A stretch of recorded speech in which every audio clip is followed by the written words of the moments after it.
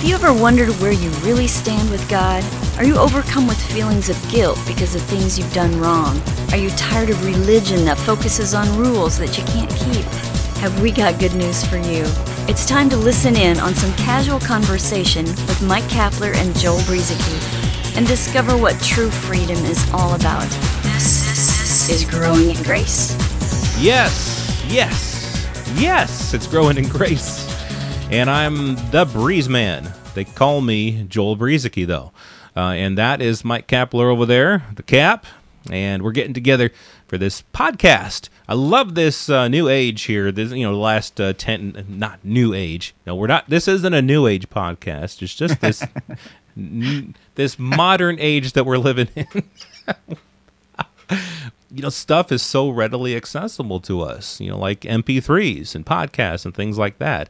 And I love that God has enabled us, you and me, Cap, to make this available to people for free, and for people to, maybe pass this around, maybe send a link to growingingrace.org or send MP3s to people.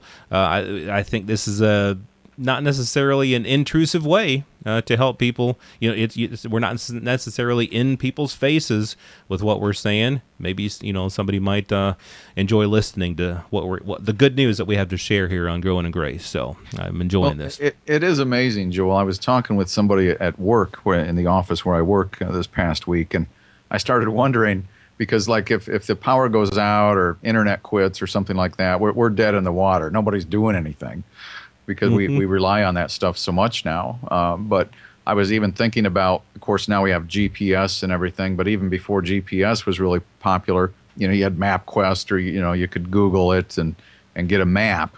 But I'm thinking back to when my kids were small and we took some family vacations. I'm wondering, how did we do that? How did I get there? Yep. I went and got maps. I know that, but I'm wondering how I pulled it off. We're just...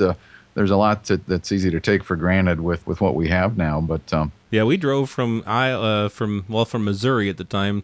Well, from Iowa to Missouri, and then from Missouri all the way out to California, through Nebraska and through Arizona, through New Mexico, and over the mountains. And it would have been so much easier to have all this stuff, but we did it somehow, and we're still alive. Well, going back to what we've been talking about the past couple weeks, and we'll probably kind of wrap up this little theme, if you want to call it that. We'll do it on this program this week. Thanks for joining us, by the way, and please share our podcast with somebody who needs to hear some good news in their life right now. And there's a lot of them on the website growingingrace.org too, so they can go back and find out where they're at in Christ, which is a good place to be. I like how you came on the program today, Joel, and you said yes, yes, yes, because a lot of people are always turning on some sort of religious ministry and hearing no, no, no. Uh-huh. And that's not what this is supposed to be about when we talk about the gospel. I think there's a mindset that we want to try and focus on here this week when it comes to the Scripture and the Bible. This mindset often has us in a place where we're still trying to do the right things. I don't care if it's just, reaching out and loving people, giving, name all the good things you can think of, praying, going to church, reading your Bible. It may be a spiritual thing. It may just be an act of mercy. All these good things that could be going on in our lives. But a lot of people really try so hard, Joel, I think, to make sure they're maintaining as much of these things in their life as possible, because many of them, first of all, haven't really heard the good news that the righteousness of God is a gift to us. It's not something we earn. It's not something we maintain. And I think most people understand that salvation, coming to Christ as a believer, this gift of salvation is just that. It's a gift. We can't earn it. We've heard all those scripture verses. It's not by works. It's by faith. But then there's this mentality that kind of kicks in, and some of it does have to do with misunderstanding certain passages of scripture, but they feel like they have to live up to a certain level or standard, either set by themselves or somebody else, and eventually they fall short of that. And they start to wonder where they're at with God, because consciously or not, they're trying to maintain their righteousness. Exactly. And that's, I think, exactly where we need to begin in our lives in Christ. In our understanding is that, like you were saying, righteousness is a gift. Whether you look in Romans 1:17, where Paul started talking about it, or Romans 3:21, I think it is, where he picked back up on it. It's a gift. Jesus said, to seek God's righteousness in the kingdom of God, and these things shall be added to you. If you seek God's righteousness, what you'll find is that it has to be a gift, because you cannot do it by yourself. It's not something we do. It's a gift that's been given to us. And so if we start with that foundation, then so many things fall in place. But if we're living with this idea that in order to be righteous, or in order to gain righteousness or whatever, we got to do the right things and avoid doing the wrong things, we miss God's righteousness. We miss the gift that God has willingly given to us and provided with us by no cheap means, but through the blood of Jesus. And so that's so important that we understand what the blood of Jesus has accomplished and the gift that we've been given freely by God. And so then, rather than us trying to attain to righteousness, it's a gift that we can start to walk in. And that's a growing process. Our program is called Growing in Grace. And of course, what's behind that name, Growing in Grace, is something that Peter said. And the whole idea that while we've been made complete in Christ, our identity is solid and secure, there's a learning process in understanding this and in walking it out. And so it's a growing process that takes us throughout our entire life. But the point is there's a big difference between trying to earn righteousness by what we do and knowing that it's a gift that we've freely already been given. Yeah, when you said walk in this, it kind of reminded me of how we've been translated. We've been translated not because of our works, not because we started living right, but because of belief in a finished work through the blood of Christ, as you mentioned, Joel. We believed. And by the way, what is it we believe? I think sometimes even that word gets thrown around loosely. Really, you're a believer? What is it you believe? You just believe God exists? You believe Jesus died on the cross? Ultimately, what this is going to come down to for you and me is, do we believe that what Jesus did, as the Bible says, was what he did a completed work? Was it sufficient in and of itself, apart from anything else? Is there anything that can be added to it? If you think there is something that can be added to the finished work of Christ, then I would suggest that there's a lot of growing to do.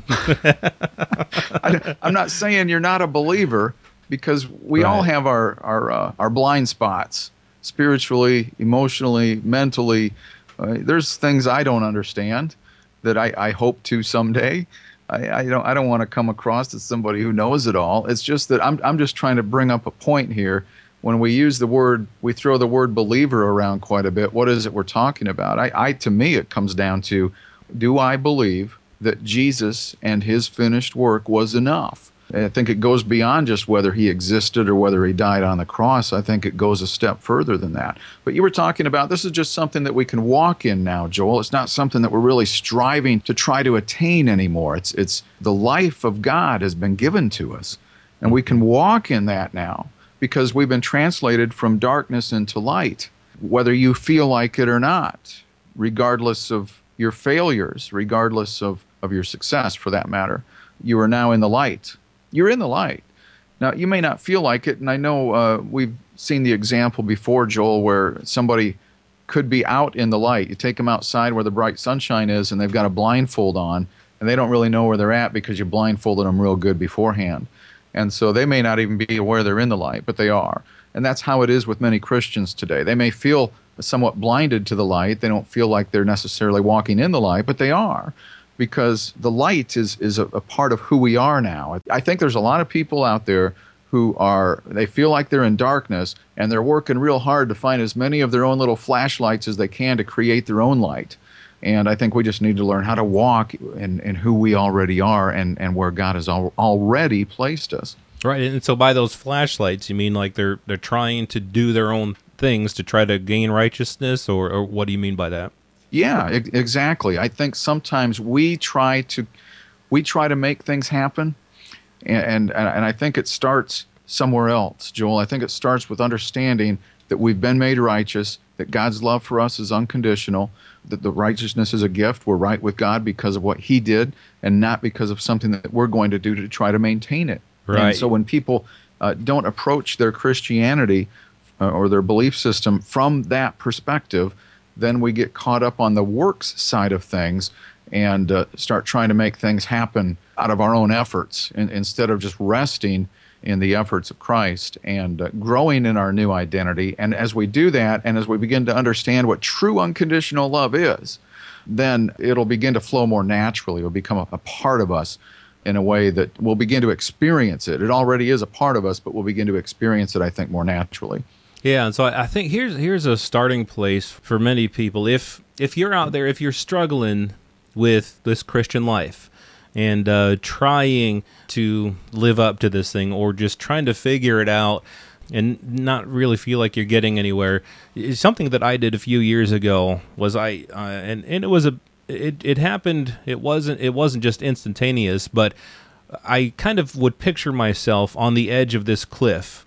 And God's grace was right over the edge, but you couldn't quite see it, and it was like a leap of faith, so to speak. And I just had to picture myself, and finally I did. I pictured myself just jumping off into God's grace.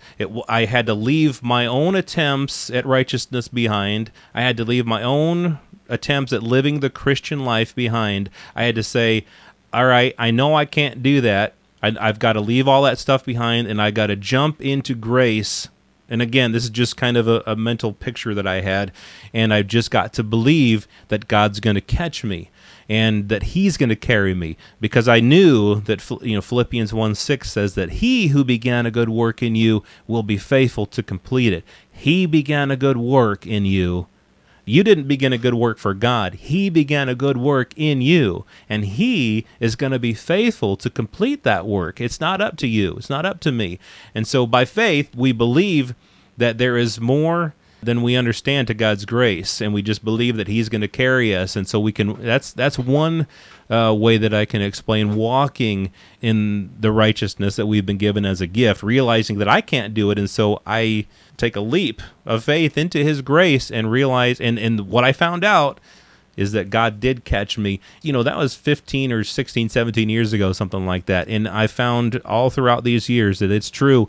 As much as I have failed as far as my own works, and my own good deeds, in my own behavior, as much as I've failed, God has carried me right through it all. It's not always been a pretty sight, but it's all been based upon God and His righteousness that I've received as a gift. And so even though, God's righteousness has been given to us as a gift, something that some people struggle with out there, they still struggle with this idea of if God is against them or is for them, or if He's cursing them or if He's blessing them. And the Old Covenant does mention something that is known as a generational curse. A lot of people fear that because of something someone has done in the past, they're now being cursed because of that, or they fear that some sin that they're living in right now is going to be passed on to the generations after them. So does God have a thing called a curse that He curses people with? If you've listened to us long enough, you'll probably know what we'll have to say about this, but we'll do that next week right here on Growing in Grace at growingingrace.org. This has been Growing in Grace with Mike Kapler and Joel Brizicki, heard online through various internet sources around the world each week. To access hundreds of past programs, visit graceroots.org. Share it with a friend and listen again next week for more Growing in Grace.